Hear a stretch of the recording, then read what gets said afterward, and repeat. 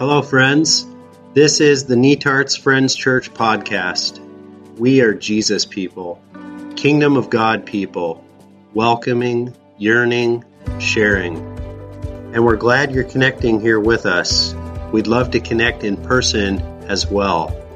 If you're inclined to support this podcast or for more information, just hop on over to netartsfriends.org. That's netartsfriends.org. Let's jump into today's sermon. My children love it when I change my mind, and my children hate it when I change my mind. Sometimes they're desperate for me to change my mind. For instance, let's say they spent Saturday morning watching cartoons, and then I tell them no more screen time today. But then their friends call and invite them to go to the movies. Well, suddenly they are desperate for me to relent, to change my mind. And they could care less about what I said earlier. Or another example. Let's say I tell them if they want dessert, they'll have to eat everything on their plate. And then they find out what's for supper and what's for dessert.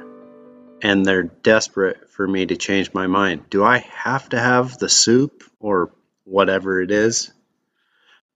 At certain points along the way, I have told our children that they can't watch this TV show or that movie. But then later, after further reflection, I've changed my mind.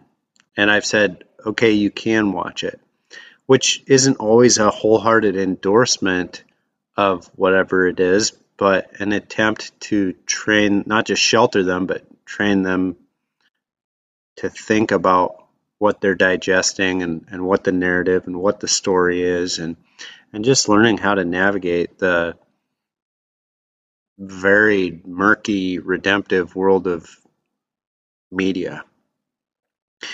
Sometimes my children's survival is dependent on me changing my mind, like dangerous roads, and we have to change our plans, or we receive new medical information and we have to change our plans.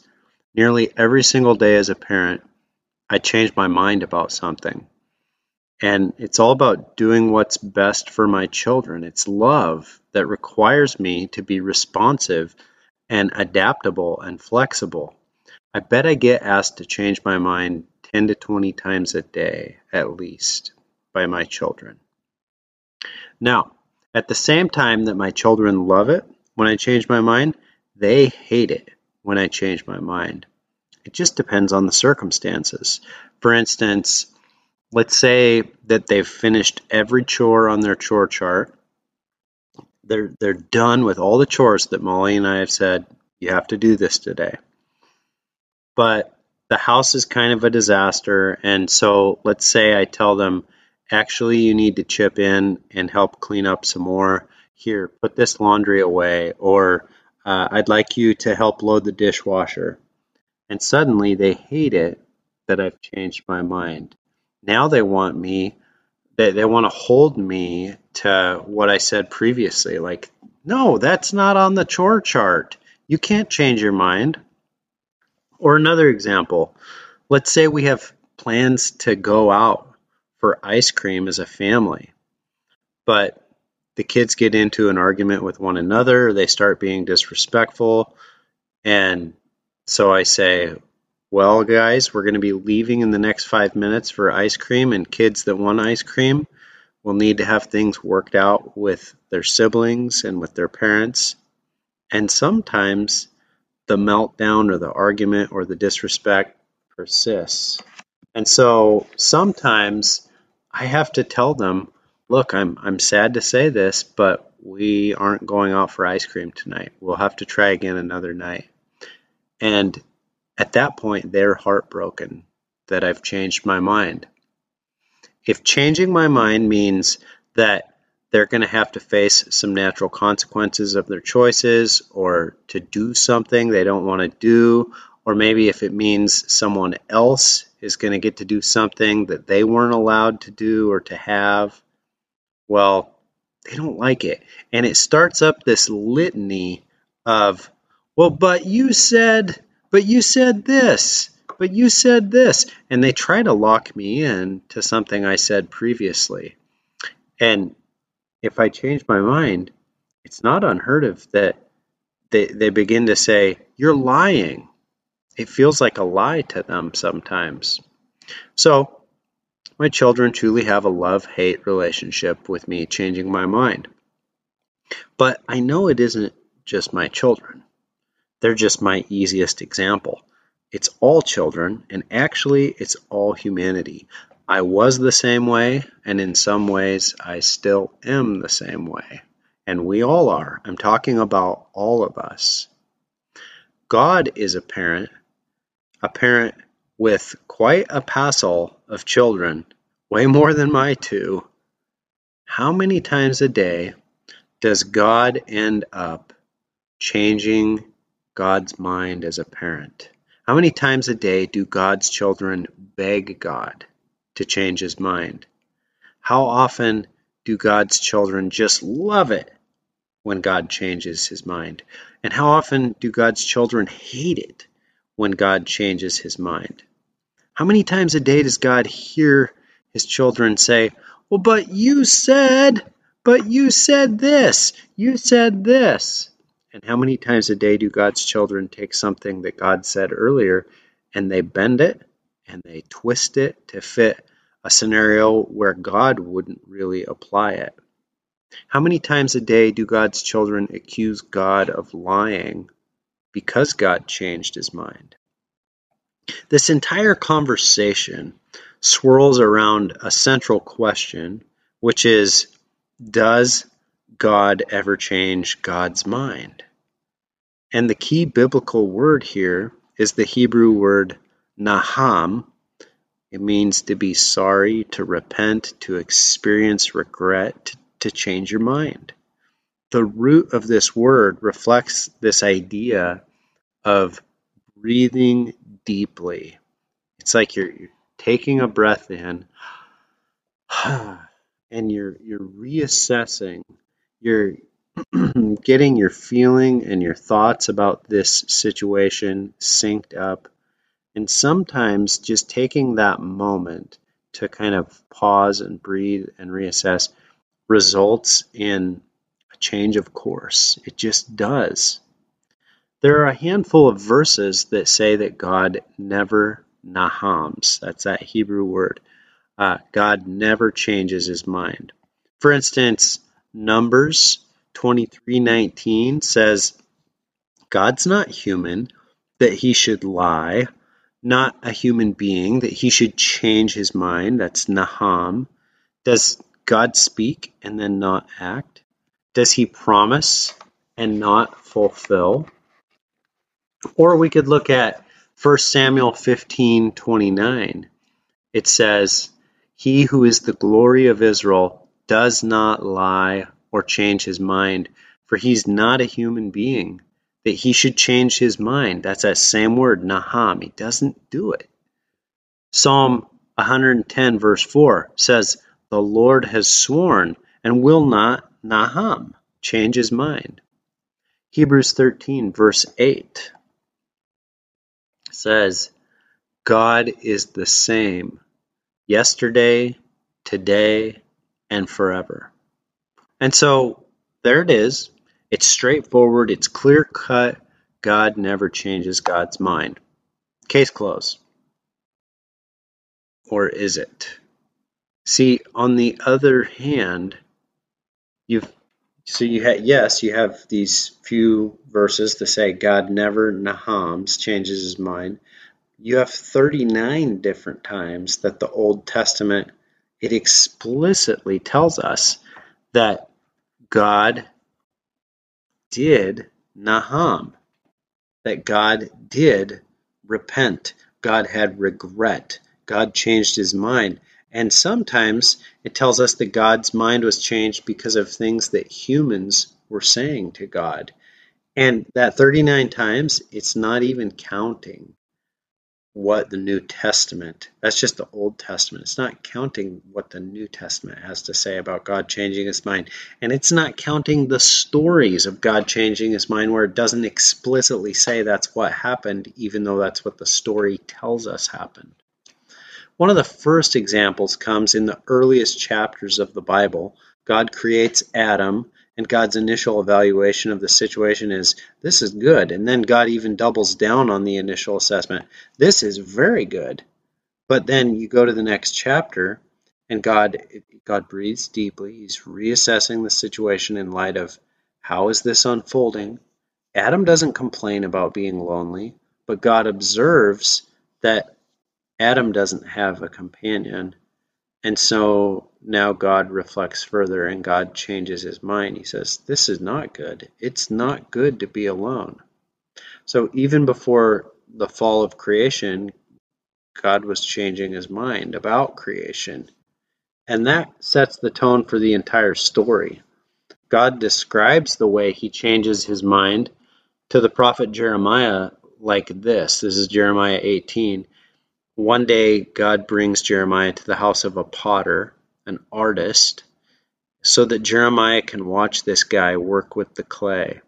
And so he's working with the clay, and as he does, this pot that he's making, it becomes completely ruined.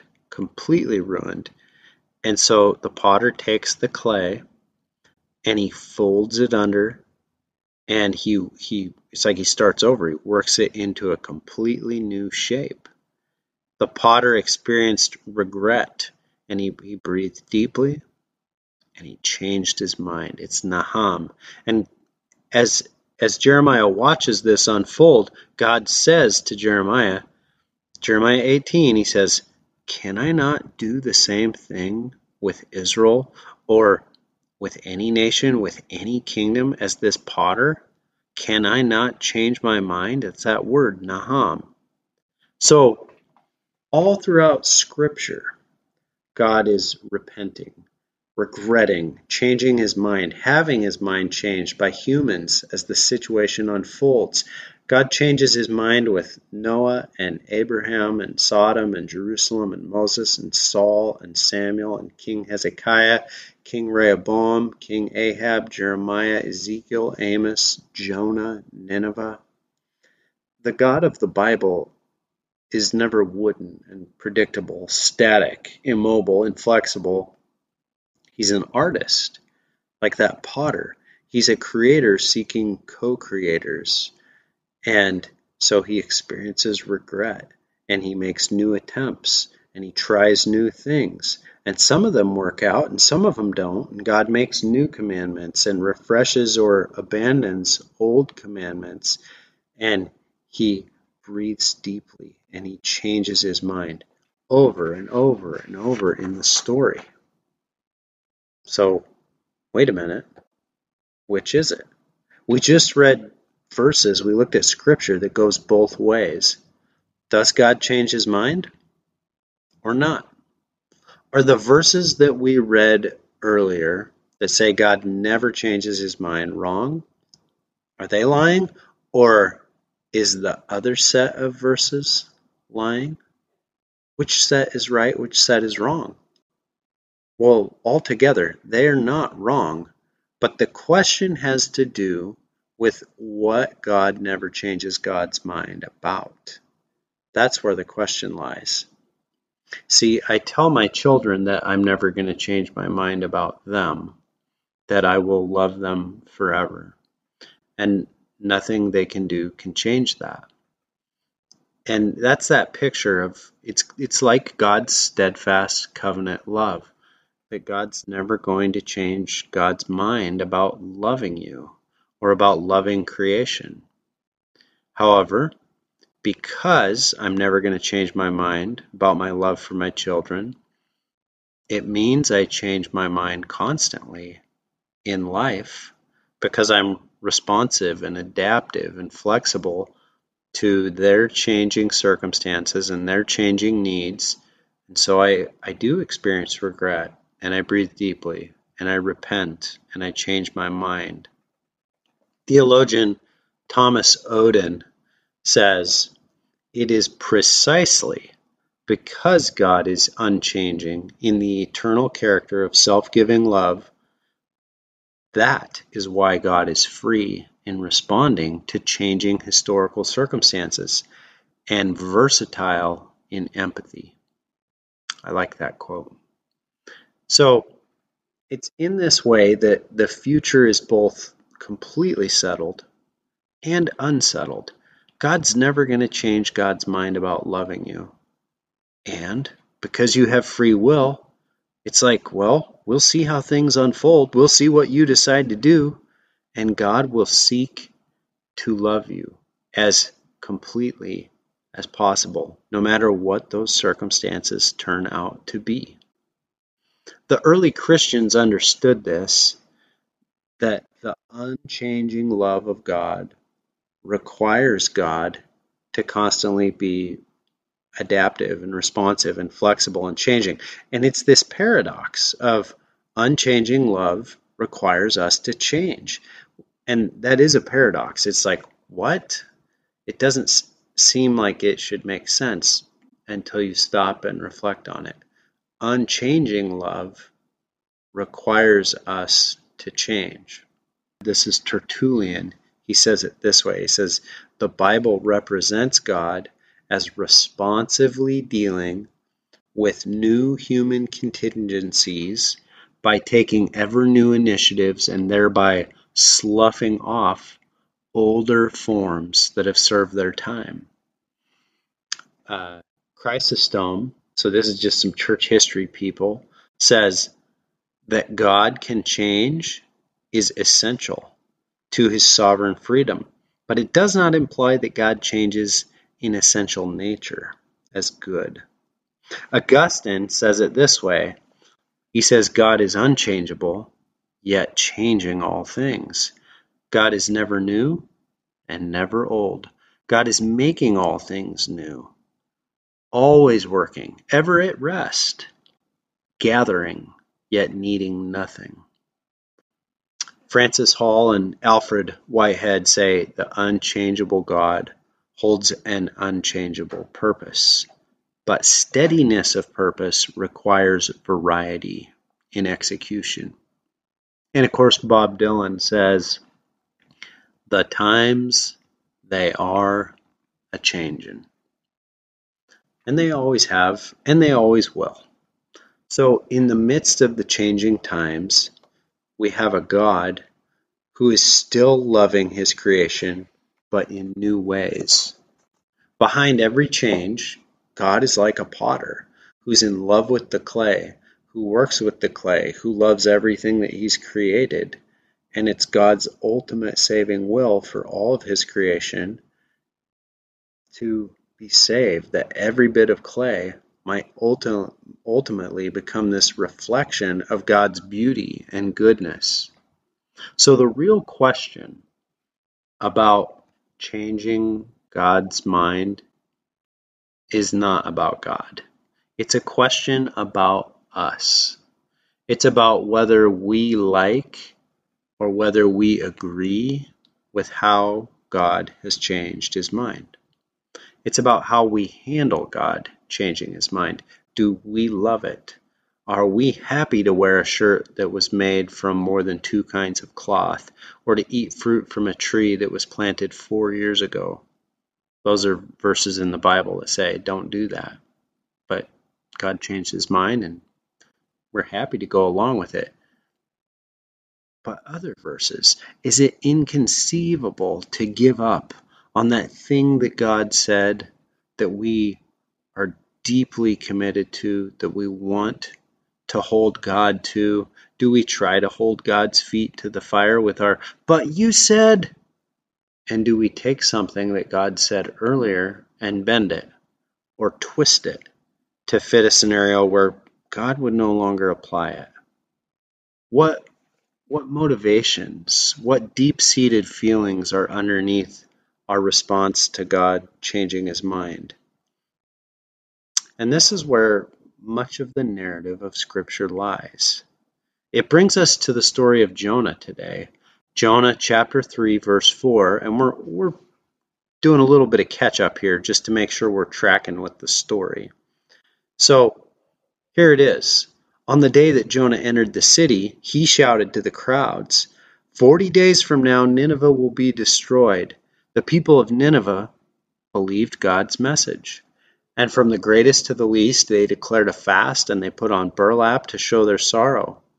Now, when the king of Nineveh heard what Jonah was saying, he stepped down from his throne and he took off his royal robes. He dressed himself in burlap and he sat on a heap of ashes. And then the king and his nobles sent this decree throughout the city.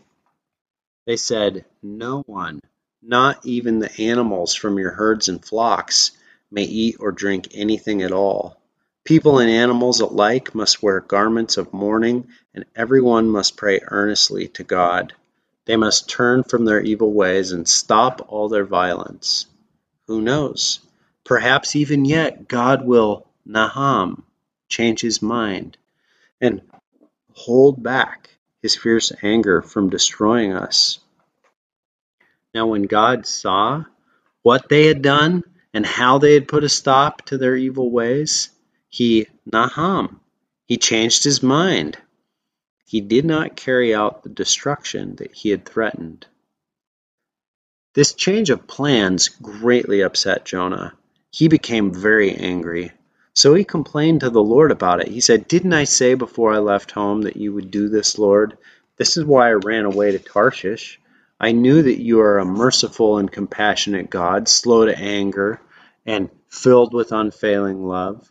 You're eager to You're eager to change your mind about harm and destruction and evil.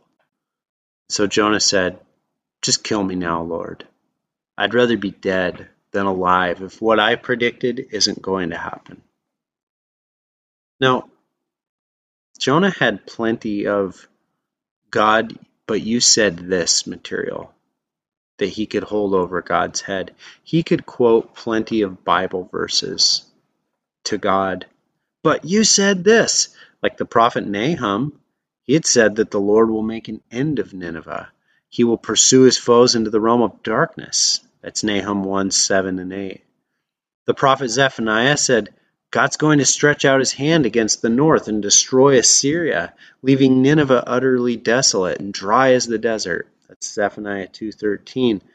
And Haggai and Zechariah promised the pagan empire of Assyria would be shattered. Remember, Assyria is the empire, the nation, and Nineveh is just the capital of that nation. So the entire empire was going to be shattered. And they're all versions of, God, you said this, you said it. See, Jonah was fine with God changing his mind when it came to calming the storm, saving him from drowning by sending a huge fish. Those changes of mind, they were fine. We don't find Jonah angry about those changes. But not destroying Nineveh? Well, if God changed his mind about those icky people, those horrible people, those Ninevites, they were literally the very worst people on the planet in Jonah's mind. And God had already made it clear. God had already basically said all Assyrians need to die. And so Jonah wasn't angry because God had surprised him with a switcheroo. It wasn't a surprise. He was angry because he knew God was like this all along. He knew this was the character of God, to breathe deeply and to reassess, to look at the current situation and then change his mind and do whatever it was in the current moment that would result in the salvation of all of his creation. And so Jonah was angry because God wasn't following through on those earlier verses that he could quote to God about destroying Nineveh. But you said this. At the bottom of it all, Nineveh could repent and change, and they did.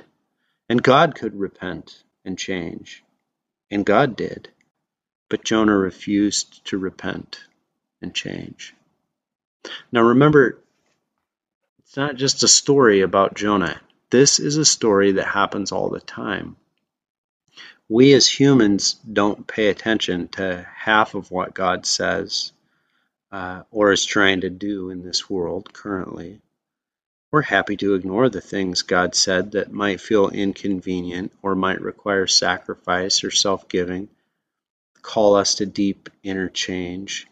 We're not necessarily connected to God's ultimate will and how God's trying to make inroads in new neighborhoods or care for those on the margins who are struggling the most. A lot of the time, we're not really thinking about that. We're not interested in paying attention to what needs to change inside of us. That's not a very enjoyable topic. So we ignore, we sleep, we run away, we get busy, we work hard, we play hard, we do our own thing. We chase our own selfish ambitions. But then when we come across something that God said that connects with our worldview, or our politics, or our social vision, or our perspective, our bias, our prejudice, our desires for vengeance, our greed, well, those are times when we start to connect with something God said and we kind of latch onto it. Like if God pointed out what someone else is doing wrong or how someone else needs to change or what's going to happen to them, well, suddenly we're all ears. We're not ignoring God anymore. We remember those verses and we can quote them and memorize them. And it's basically versions of, well, but God said this. God said this. That's wrong. You can't do that. This is going to happen to those people. God said it. And if anyone starts to suggest that, well, wait a minute, perhaps God isn't against our version of those Nineveh people. We all have a version of them. Well, anger can start to well up. Defensiveness, anxiety, bossiness, trying to control other people. We can't stand those differences. And so it's like I either have to control them or I have to get out of town, which is what Jonah does. So it's worth reflecting. It's worth taking a slow moment to breathe deeply.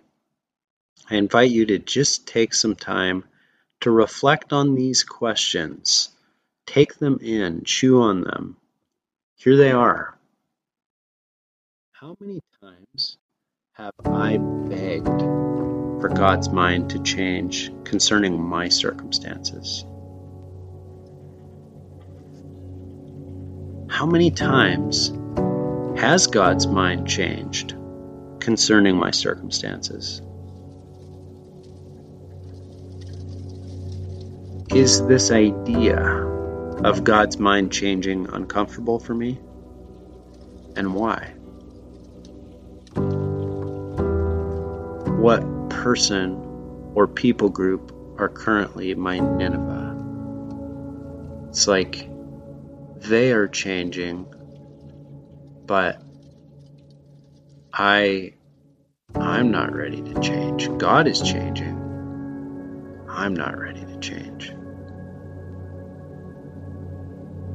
When God begins a new initiative in this changing world, do I try to control God's saving work with, but you said, God, those kinds of statements?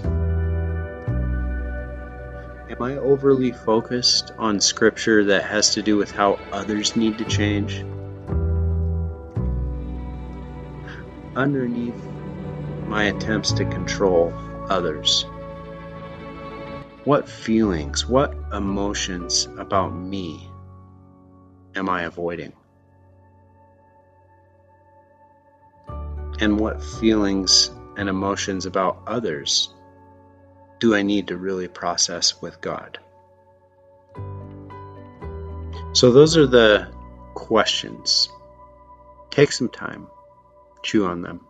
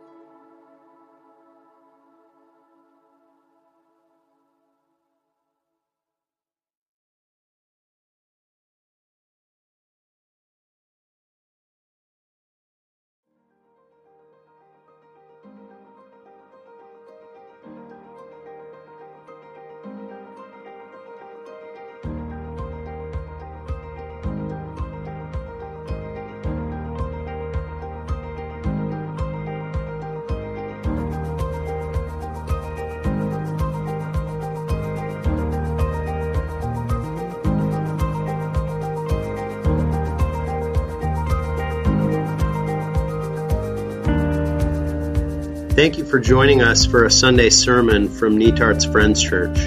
We hope you'll join us soon for one of our in-person worship gatherings.